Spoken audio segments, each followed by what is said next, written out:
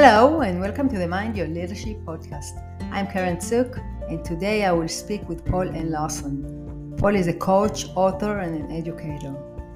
As an imposter syndrome survivor, Paul has learned to take his fake and fraud voice and has successfully coached hundreds of leaders and teams to celebrate their imposter and find their voice of confidence so that they share their inspiration with others. He is the author of the award-winning coaching book, Find Your Voice as a Leader. Paul's coaching portfolio includes working with the talented global teams and leaders at Twitter, Microsoft, Electronic Arts, SAP, Cisco, and many more. Today we will speak about finding our own voice, and not only finding it, but also speaking it out loud. So stay with us.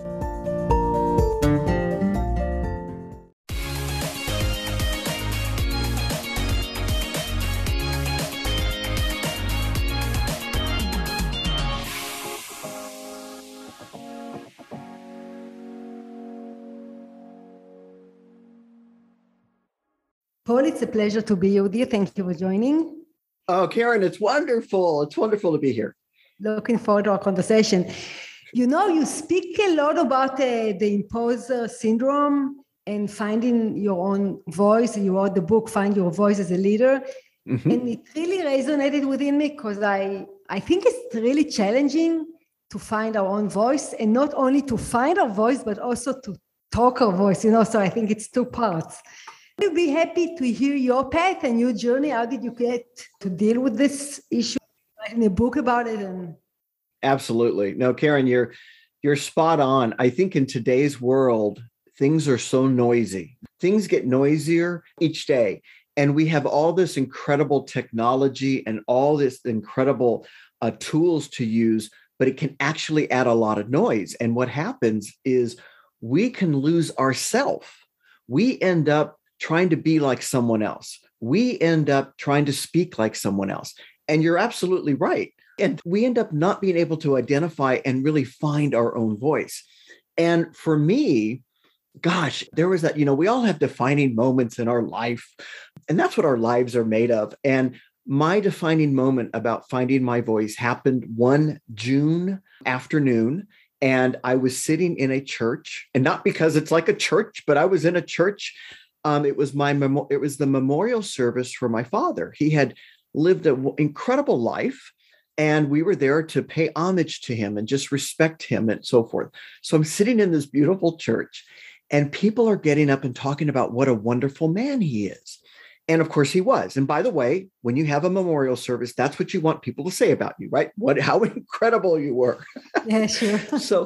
And of course I knew this because he was my dad, and he lived a wonderful, wonderful life. But I'm listening to those things, Karen. And after about the sixth or seventh person, hearing these wonderful attributes, I started to turn it around a little bit. And I thought, what are they going to say about me? What are they going to say when I'm gone? What are they going to say about Paul? And I started listening, and it was one of those moments. I'm like, it was kind of counterintuitive because I'm here with my father's service, but I'm making it about me. And I think there was a message there. Uh-huh. And all of a sudden I realized, I don't know if I've done enough in my life. I don't know if what I'm doing is really in alignment to what I want people to say, that the impact I had with them. In that moment in my life, I'd had an incredible journey around in the corporate world, leading different teams, learning so much, leading HR, being the head of HR. I've had some incredible jobs. Mm-hmm. I had incredible failures. I had incredible success.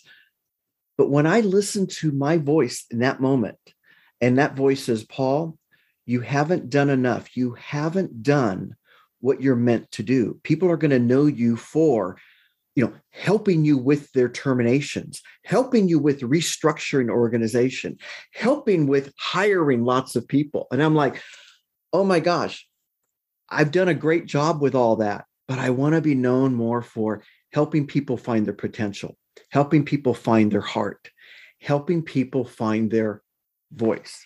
I'm sitting there, all this is happening in just a matter of minutes. And I wanted to jump up like in this church and like, thank you, Dad. Thank you, Dad. And I just lit up with a smile on my face instead. And later on, I was talking to my sister about the experience, and she says, I think that was a message from Dad. I think he spoke to you in that moment and said, yeah. And that was it for me. And I took some steps then. Had a wonderful job at Adobe, but I took some steps after that to say, okay, I'm now going to finesse sort of what I do, pivot if we use that word a lot now, and go out and try to do something else and go out and really kind of find my voice in the world. Wasn't quite sure what that was, but I took the necessary steps and structure to leave Adobe and go out and put myself out in the world. And that's what happened in 2009. Wow, amazing. So when you talked, it resonated within me that I also was in a funeral of a father of a colleague. And I was also listening to what they were talking about him. And I also asked myself questions. What's important for me? What I want? It's amazing. It's a defining moment, I think, when you think, yes, how do I want to get to the end of life? What's really important for me? What are my values? Do I live my values? Amazing story. And I think it's really a crucial time when we can reflect and say, okay.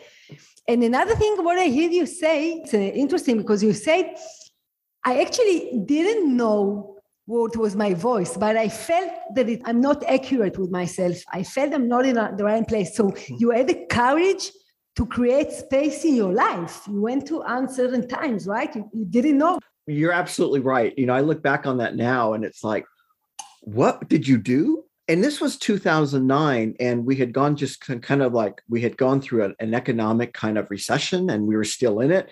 And everything kind of blew up, housing markets and everything else. And I just said, I had a wonderful job. You want to talk about the hierarchy of needs? I had all that plus more. And I just said, I think I need to go over here where I have to build that myself. And you're absolutely right. But I knew, here's what I did, Karen. I said to myself, and this is what I do as a coach. So this was a lot of self-coaching along with the coach I have as well. What's the worst that can happen?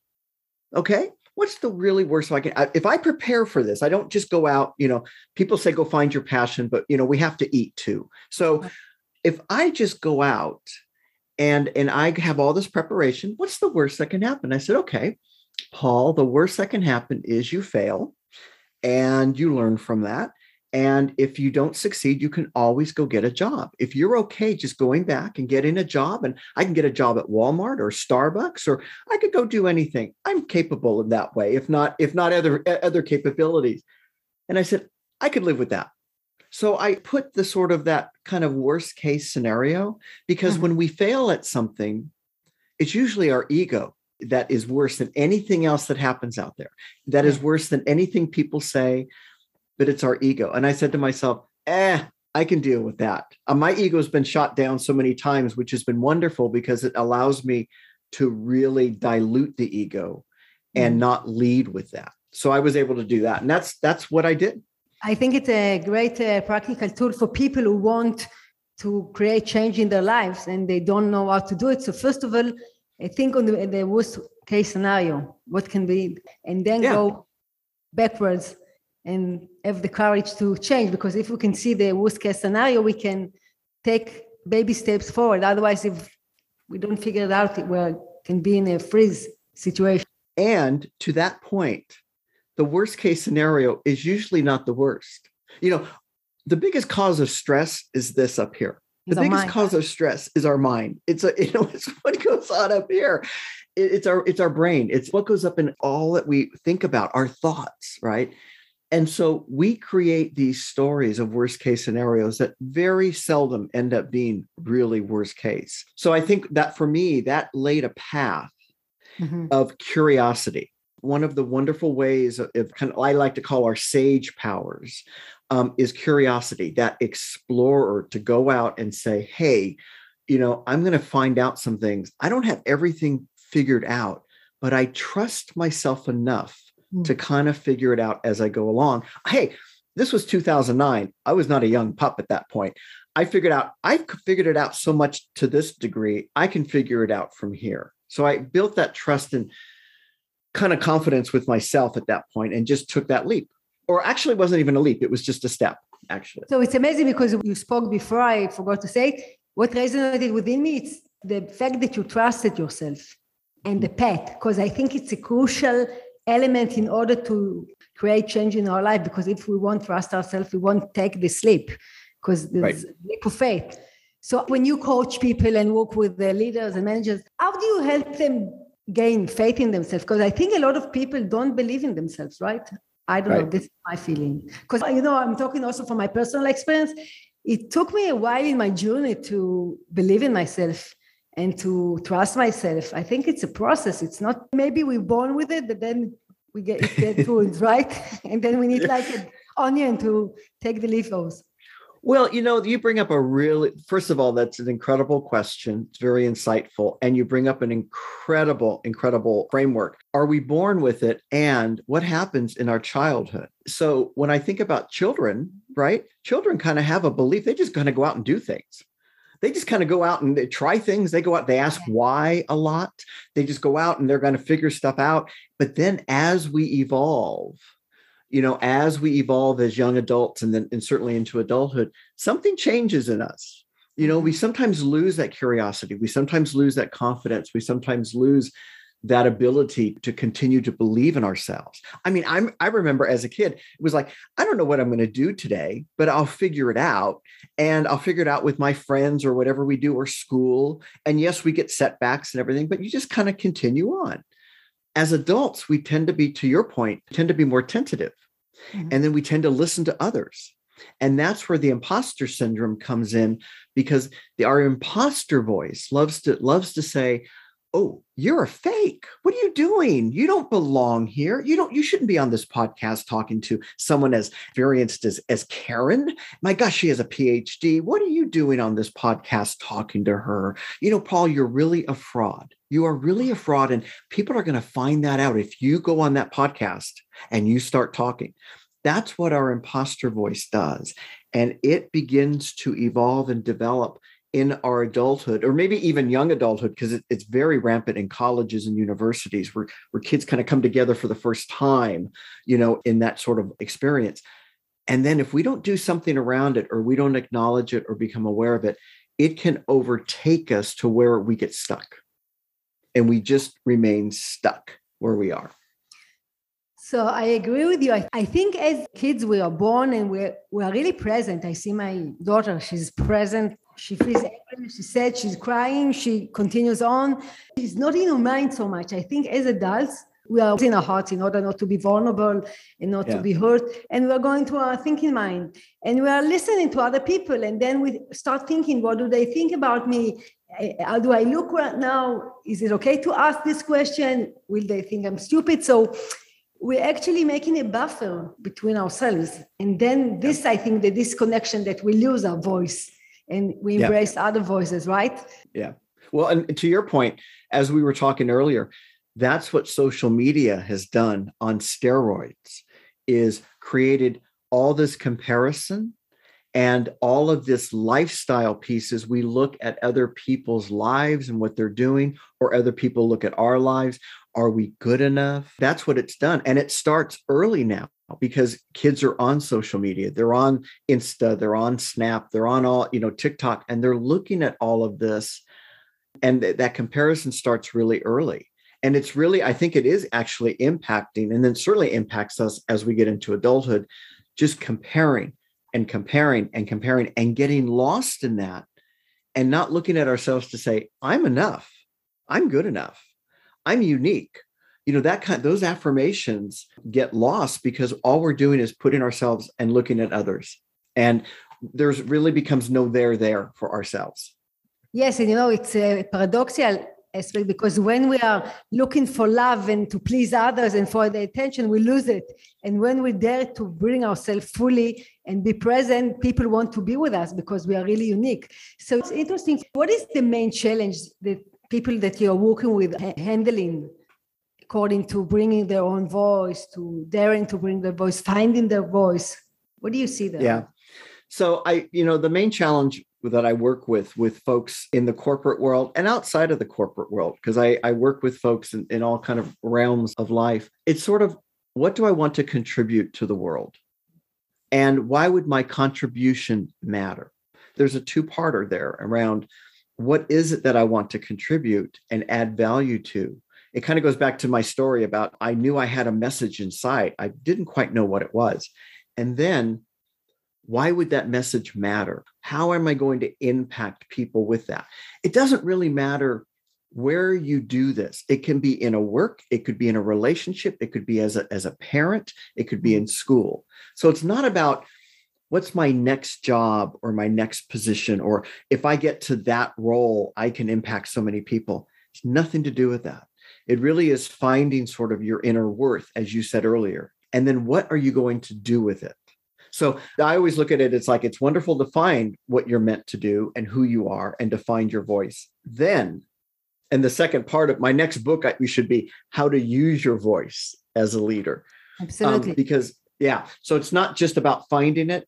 It's how do you use it with impact? How do you, I love the word deliberate. Mm-hmm. You know, it's how do you be deliberate with yourself, with your life, with your voice, so you actually have the impact you are looking for and you can inspire others. That's what I work with folks. And because to your point, what you said earlier, they're kind of lost. We get lost in this sea of everything going on and we lose ourselves in that. And we end up hitching our boat to another boat in the sea. And we just go with them. We go with that flow, but it's not ours. So you said that feeling like a fake or a fraud is actually a positive sign of growth and containment. Can you explain it? Absolutely. That's, I love, you know, I try to live a life of inspired action versus forced action. I look at myself and I say, am I inspired to do these different things? You know, and if I am, then I'm in alignment with myself. I'm in alignment with my voice. Forced action is where you just feel like, oh, I've got to do this again. You know, how many hours do I have to spend on this? So I look at trying to author my life with a lot of inspired action. So when it comes to imposter syndrome, and we have these voices that come in our heads around, oh, you're a fake. Oh, you're a fraud. That can easily bring us down. That can easily bring us into this whole forced action of, okay, I don't like what I'm hearing. I'm going to stay here. I don't like what I'm feeling. I'm inadequate. So what I did is I live with imposter syndrome. I've had it for probably most of my life. It's just part of what I am and who I am. I decided I'm going to make it work for me. So I looked at it as every time I hear that voice that says I'm a fake or a fraud or you're not good enough or whatever the voice might be, I'm like, yes, this means I'm stepping out of my comfort zone. This means I'm doing something new. This means I'm challenging my own self around this. And my imposters are triggered. The voice is triggered. And what happens is it's telling you, oh, stay where you are. Stay in your fixed mindset. Stay in your comfort zone. So I celebrate it now when I hear that voice in my head. And I celebrate it to say, Paul, you're doing something new here. You're trying something else out. And again, it goes back to what we said earlier. I'm okay with failing. I'm okay with making mistakes because that's all part of my research and development. That's all part of my learning. But if I don't try, if I don't see what will happen, I'm going to just stay in my comfort zone. And that's not where I want to be. So that's why I celebrate imposter syndrome. Life can be hard enough. I don't want to have to overcome stuff. You search imposter syndrome and it's overcome imposter syndrome and challenge imposter syndrome. Like, oh, I just get tired of reading that. I just celebrate it and then make it work for you. And that's what I work with a lot of folks in terms of their lives, and whether it be imposter syndrome or just other things they have around not trusting themselves, not having confidence in themselves, but looking for what inspires you and how do you light that up and celebrating that. So I think it's amazing to acknowledge it and to see it as a sign for ourselves for getting forward, right? Getting out of our comfort zone. And at the same time, I think it arises within us also a lot of unpleasant feelings like fear and anxiety. So I think we need also to work with our mind, but also with our heart and our emotions that arises within us, and even give it place and say, okay, I see that part of me now is scared. That's okay. I'm with you. How can I be with this part? And understand that the part that is feeling scared, it's not my identity. It's not Karen is scared. No, a part of me is scared. A part of me is excited. A part of me is curious.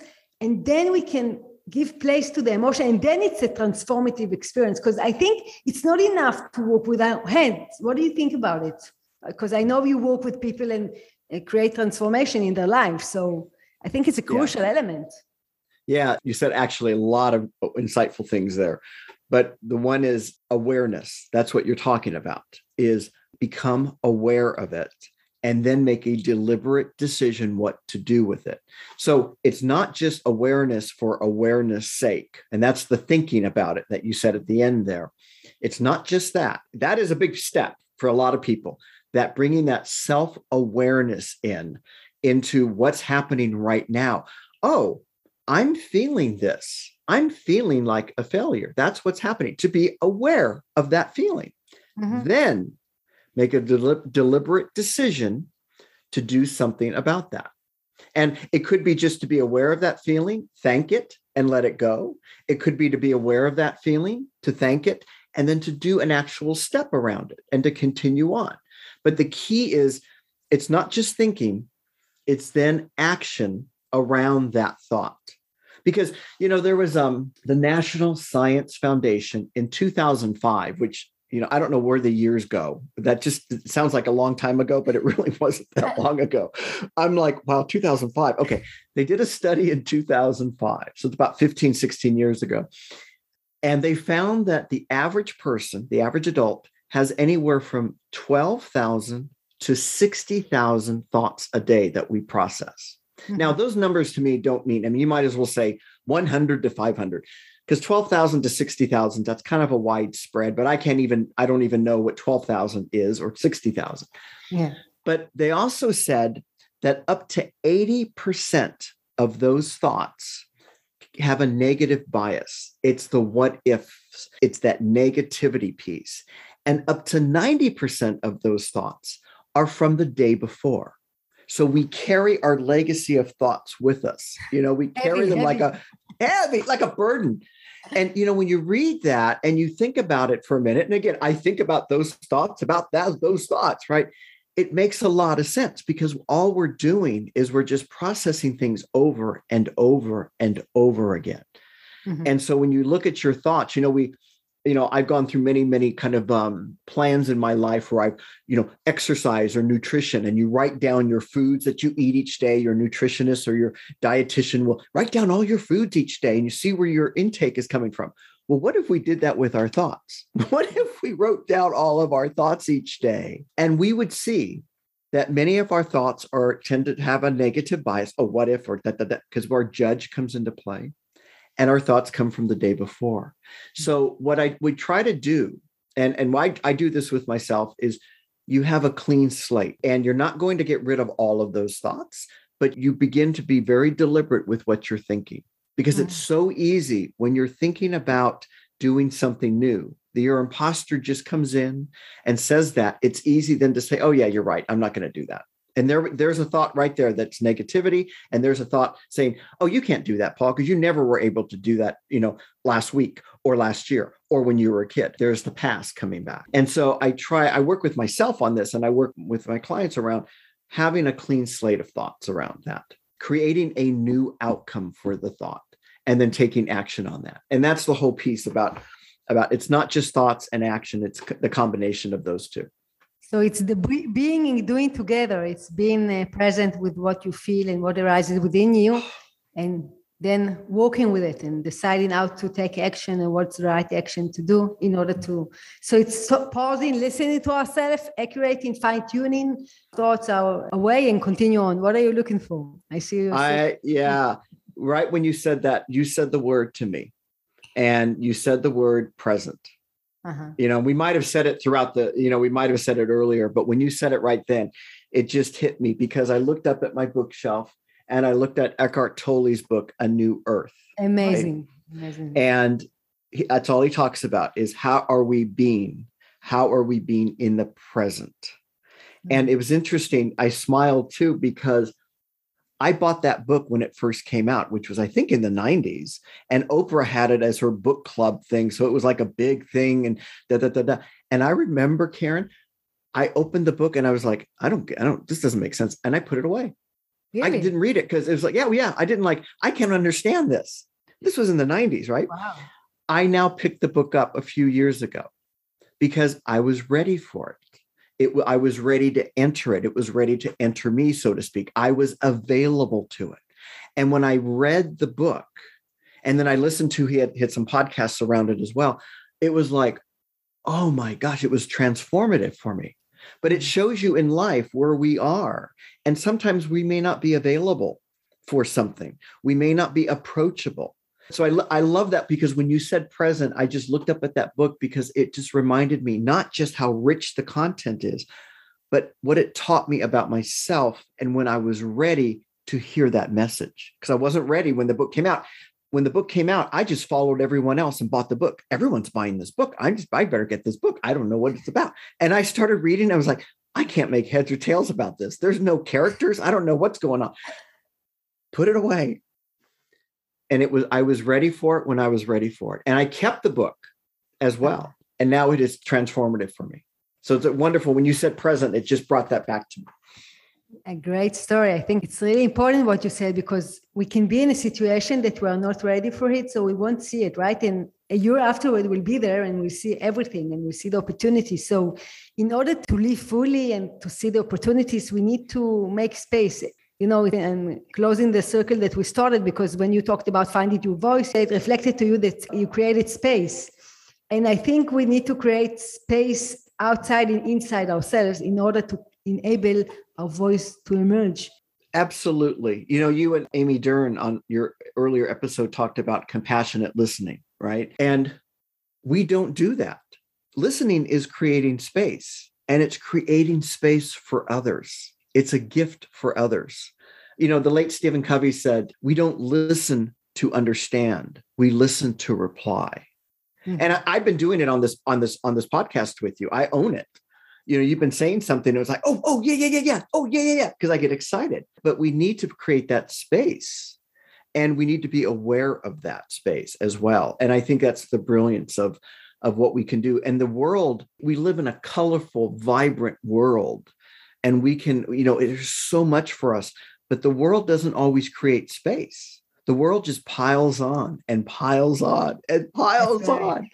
We have to create that space. And yeah, I think that's a remarkable statement of yours, and one that is an incredible anchor in terms of our own self-fulfillment and building confidence in ourselves. Great. I appreciate it. So Paul, I can continue for hours to speak with you, because I like your energy and your insight. But before we wrap up, I want to ask you if there's anything I didn't ask you, although you gave a lot of tips to people who do want to start connecting to their voice, if there's anything else that you think it's important to acknowledge. Yeah, I think, in today's world, there's so many ways in which people can improve themselves. I'm sure like you, and I'm sure like a lot of your wonderful audience and listeners, I'm sure we get bombarded every day with emails about this product or this process or this program. I can make you a 6-figure, 7-figure overnight, and all these things. And I think what we need to do is take a step back. And in order to really, truly find who we are, kind of that authenticity, that genuineness, to take a step back and to understand, we sometimes go out with this feeling of, I want to change the world. I got to go out and do this. I'm called to action. We use those terms a lot. Organizations use that term all the time. And I like to say that, my job is not to change the world. My job is to change myself, so our world will change. Wow. And in order to change myself, I need to figure out what that is and to take the baby steps around that. The voice model came up for me from the stories that I've been telling you today, and it stands for discovering your values, establishing your outcomes, demonstrating your influence, revealing your courage, and then creating your lasting expression with the world. That's what the voice comes to. And that's what I've done in my life. And that's what I try to do with others. But it takes little steps over any amount of time. It doesn't have to be done overnight, over a week. It could be years. We're self-evolving. That's the beauty of our lives. We just reveal ourselves as we go along. So that's kind of how I live my life. I love it. And yes, we're on a path, on a journey, right? It doesn't finish till it's finished, right? Till it's finished. Yeah. And who knows when it finishes? But to make sure that you live each day as if you're finishing and you're content with that. And no, look, your story continues tomorrow. And what is that? But we don't live that way. We live so much in the future. And going back to the new earth and the book and your word present, be present today. That's all we have is this moment right now. To conclude what you say, is Mahatma Gandhi said, be the change you want to see in the world. This is actually what you're helping people to do, right? Exactly. Absolutely. It's a beautiful, beautiful quote. More than a quote, it's a way of life. It brings out, be that change. But when I ask that of people, sometimes they just are stopped and it's like they don't even know quite what that change is. So it's identifying what that is. And it starts with us. Amazing. So Paul, if people want you to help them find the voice and create the change, how can they reach you? Oh, sure. So my website is paulllarson.com. I love to, some of your other guests say the same thing. I love to connect on LinkedIn because LinkedIn is a platform that allows for a little bit more, I think, genuine connections. So I love LinkedIn. You can find me there, Paul N. Larson, and then they can shoot me an email. I'm happy to talk to people and I'm always available and approachable, and they can find me at paulllarson.com. So whatever the way they want. Great. So Paul, thank you very much. I really enjoyed the conversation. I love your energy and continue bringing it into the world. It's needed. Oh, Karen, thank you. This is an honor. And I was so excited to get your invite. So thank you. Thank you so much. Thank you for what you do for the world, because your podcast helps people to do exactly what we're talking about. And that is change themselves. Thank you very much. This was Paul N. Larson. Hope you enjoyed the conversation. You're invited to subscribe to our podcast in order to know when we upload a new episode. You can follow us on social media. Until next time, take care and bye-bye.